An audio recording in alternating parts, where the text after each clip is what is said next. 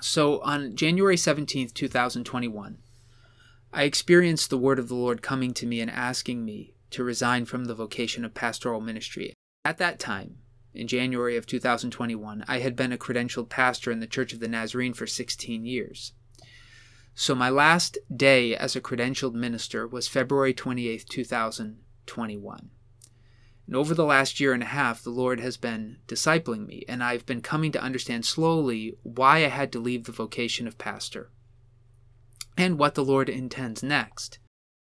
Perhaps you share with me a common sense that the season of God's mercy, particularly on the nations of the West and who have been influenced by the West, is at its end, and a season of judgment is following upon both the church and the nations of the earth. This message has been heavy on me since at least 2016, when I was pastoring outside of Concord, New Hampshire. And it probably reached a fever pitch for me personally just before the COVID pandemic began in March of 2020. But it's continued through 2020 and into 2021. At the time of my resignation, I was in the midst of declaring a call to repentance for the church, which I still believe I did in obedience to Jesus. And that call can be found in a message entitled, "Have You Offended God?" And as I've continued on this journey out of ministry and into discipleship to Jesus, I gave another message in August of 2021. That one was entitled "Signing Off." In that message, and it was very new to me when I recorded it, I tried to explain the work that the Lord has been doing in showing me that the call to ministry I had followed and the ambition that I was still cultivating to accomplish something meaningful and lasting for God were idols. They were infested with false spirits, calling me and maybe others like me to service and to significance, but somehow to follow that in a way that was not the way of Jesus. And yet, though at that time, in that message, I communicated that I felt the Lord was asking me to step back from preaching and from my attempts to build a ministry platform on social media. So the Lord has seemed over this last year to give me intermittent assignments, which required me to remain engaged in ways I thought were to be left behind me. And so I continued on a much slower pace, but still to release several videos. And then I felt the Lord asking me to produce a series of messages revealing to his people the true nature of his judgment on the world. And the result was a podcast series entitled The Gods of the West, which I did in November and December and into January. So November, December 2021 into January of 2022. It may have even extended into February, I don't remember. Then near the end of 2021, when I was in the midst of doing the Gods of the West series, I was asked to serve as an interim minister of the church I was attending.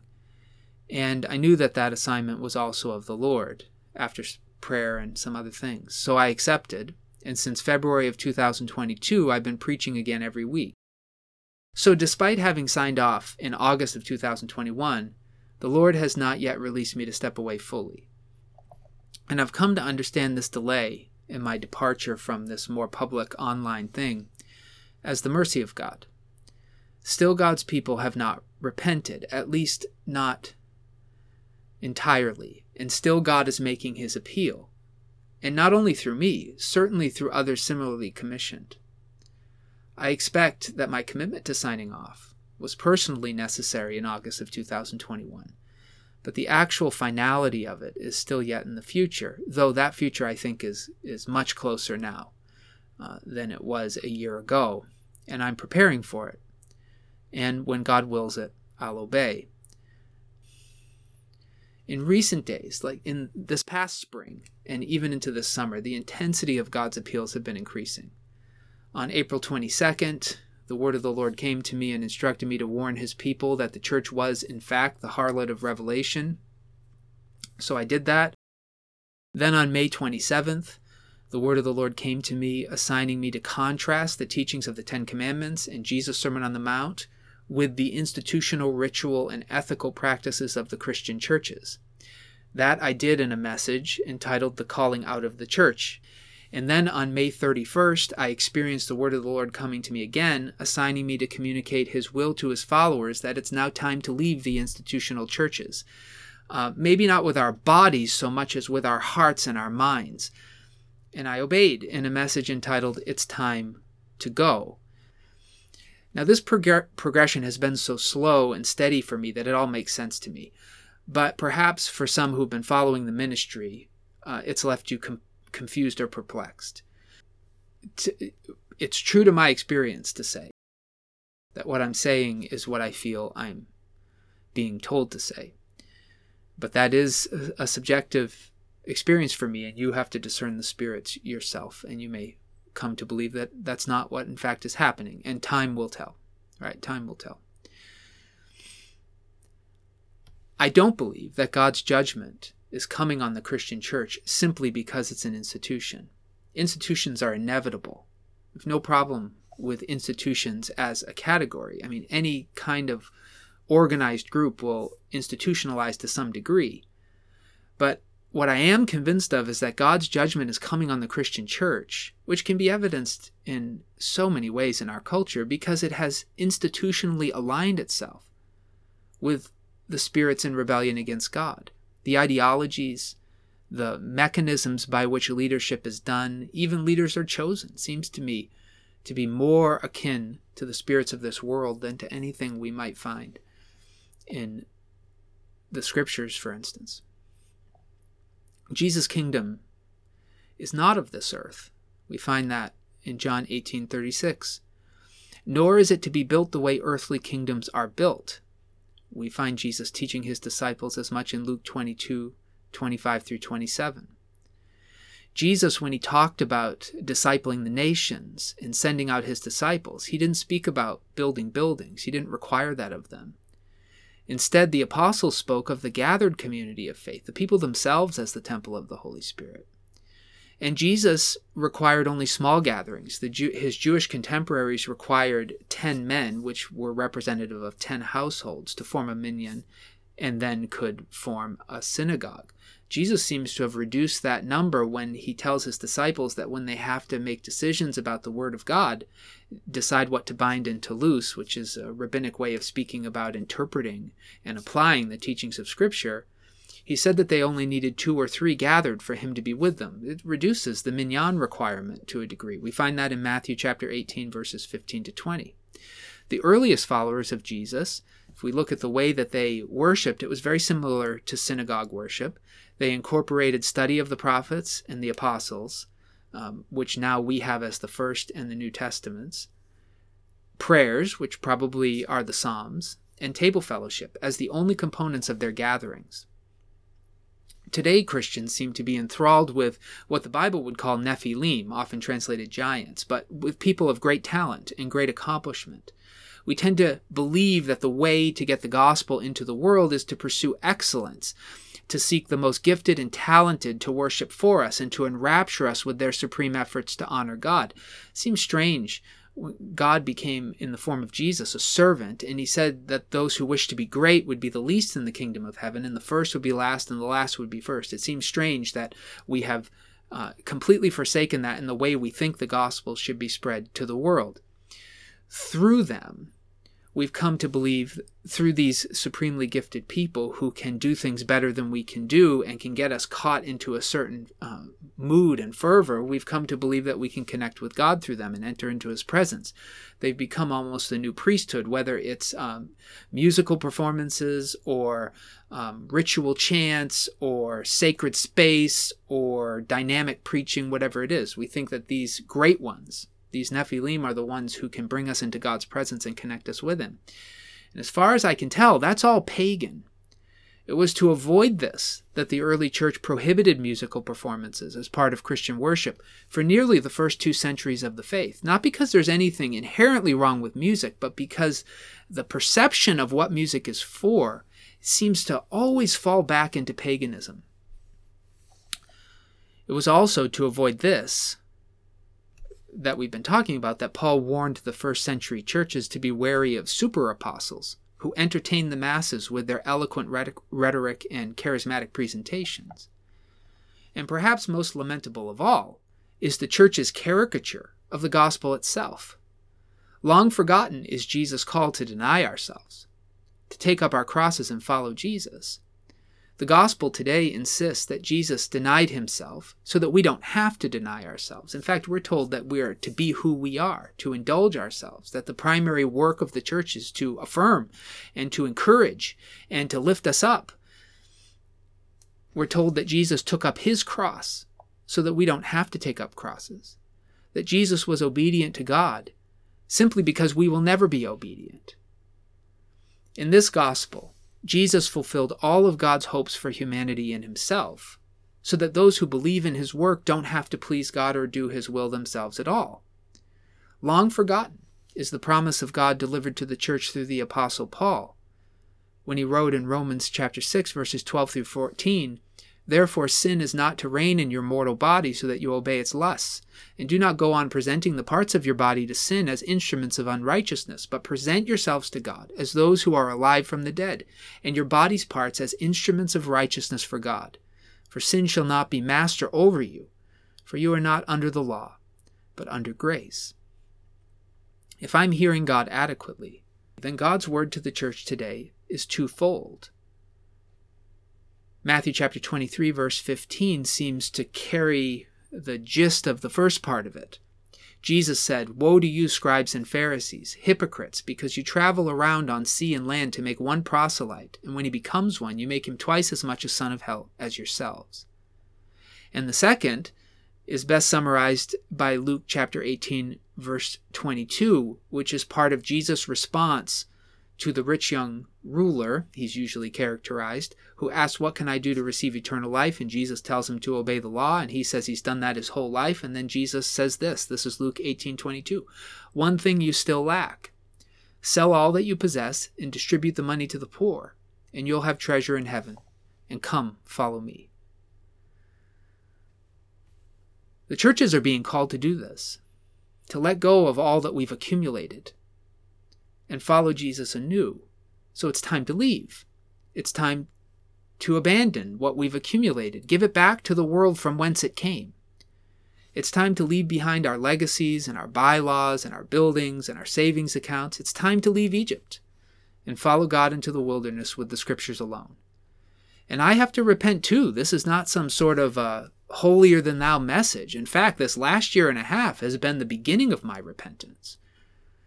Pastors like me are part of the reason the church has become irredeemably corrupted by the world. When God called me to feed his sheep, I interpreted that in a very worldly way, and I didn't want to do anything else. I wanted that to be all I did with my life. I wanted that call to be a career to which I would devote my full time. And to do that, I needed an institution to support me, tithers to support that institution, and on and on. I needed a kingdom on earth in order to have the future that I was pursuing, and of course that I thought God was asking me to pursue. For me and so many others like me, we can't afford to repent because too much depends on the survival of the institution as it is.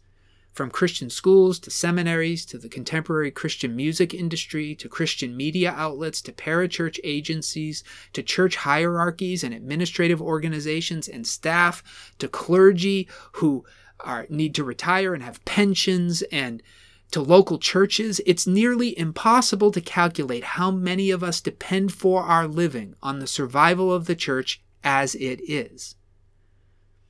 I'm coming to understand that this is why I had to forsake my calling, because my calling was part of what is keeping the church from returning to Jesus and to the simple worship of the first believers. So I repent. I've left. And though the Lord has asked me to serve temporarily in order to make one more appeal to his people to repent, I'll soon leave for good. That is not an abandonment of the people of God, but it is an abandonment of any desire to be a leader or someone in power or somebody of influence. I'll serve God's people as long as I live. But what I am abandoning is the current way that is being offered. It's simply to leave an institution which has been designed to preserve itself and to raise up disciples who will preserve it indefinitely. We owe a great debt to the institutional church. They have preserved the scriptures. They have preserved, through the testimony of many witnesses, a faithful life following God. But the corruption is now no longer a bug, but a feature. It's time to begin again with just the scriptures, prayer, and table fellowship with 2 or 3 gathered. And I know some are concerned there won't be enough checks and balances if we were to do that. Somebody has to be in charge of this thing. And I feel the same way in my heart, in my instincts. I was raised in this culture too. I still think that power protects. But look at where we are. And ask yourself if all of these institutional checks and balances have truly kept the church from apostasy. In an ideal world, they would. But once the corruption of the world enters into the institution and into the system protects that along with everything else. This is what Martin Luther saw and tried to bring Reformation to the Roman Catholic Church. It's actually, I think, what caused the great schism between East and West in the beginning, because I think the East saw that the West was beginning to hoard power and take personal responsibility for guiding the church, and they saw that to be unhealthy. And of course, they responded in kind by excommunication. And so they probably took with them the infection because of how they responded to the disease that they saw developing. But in any case, Luther saw the same thing, and I think many Protestants have seen the same thing and constantly are trying to bring renewal. But it's always through this institutional hoarding of power, of sort of exiling foes and all that sort of thing. We have not, through our institutional checks and balances and through our traditions, we've certainly preserved the scriptures, but we have not protected ourselves from apostasy. In fact, you might say that it was the very mechanisms of tradition and institutionalism that once co-opted by foreign pagan values were the primary source, maybe the largest source of infecting the future and of leading future generations away from faithfulness to Jesus. But once this has happened, something has to occur. And the worldly way is revolution. It's trying to take over. It's trying to seize power. But the way of Jesus is simply to depart into faithful communities. Perhaps it's time to believe that God is actively involved in preserving his own truth. Maybe it's only in our arrogance that we've assumed that God needs our institutional help to protect his investment in the world. To those who have ears to hear, it's time to go. And some have asked me, what does that mean? We just abandon everything? I don't know. The Lord is going to have to lead you. What I do know is that the real heart of our discipleship and what we really assume to be worship of God has to look something like the worship of the early apostles. Small groups gathering in their homes, attending to the teachings of the prophets and the apostles. The canonical Christian scriptures are what we have today. And praying together and fellowshipping together. If we still need to go to worship services, if we still want to see some who have sacrificed for us reach retirement and all that, I mean, you're going to have to decide that with the scriptures. But we have to recognize that generally what's happening on a Sunday morning is not worship of God, at least not worship reflective of the way God asked to be worshiped. It's more reflective of how we have decided we enjoy worshiping. It reflects more of us than of his requests. And so if we do need to continue to stay, for whatever reason the Lord might keep us there, as I'm there now, we have to recognize that what we're doing there does not honor God. And we need to seek to honor him in the midst of that. And then to worship him in the way he's asked, in the simpler way. And the Lord will guide you. But it's time to depart from the idea that the church and God, the institutional church and God, are one and the same. Or that God is pleased with what they're doing, or even that it's repairable. He's just not saying that to me. I spent all of my ministry believing that it was repairable and doing my best to try and help be a voice for that. But what the Lord had begun to reveal to me really first in 2016, and then it's taken me, I'm a slow learner, it's taken me a long time to accept it, is that he has no intention of saving the institutional church, but he does have every intention of being with his people when the walls fall. So my encouragement would be, if you are not currently meeting in a group of 2 or 3 who are committed to the teachings of the apostles and the prophets, pursuing God in faith in Jesus, willingness to accept the gospel claim that though the gospel and salvation is given to us freely, it comes also with a set of responsibilities that the godly will gladly embrace. Responsibilities to be ethically similar to Jesus, to submit to the teachings of the Scriptures, to live out those teachings faithfully, all while forgiving their enemies and loving their enemies, and learning how to be godly people in the world. Commit yourselves to that wherever you are, and come out at least by joining into those groups. And don't require an institutional organization to plan it and to prepare it and to endorse it and to police it and to curriculize it and all the other things that we depend on. God will meet with you.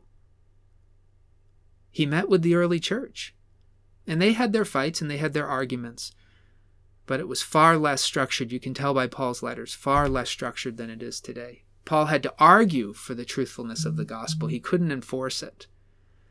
And God was with them, and he'll be with you too. So follow the Spirit's lead. But open your eyes, church. True followers of God, open your eyes. See the idols. See the corruption. See the way in which, in our every practice of worship, we have rejected the teachings of Jesus.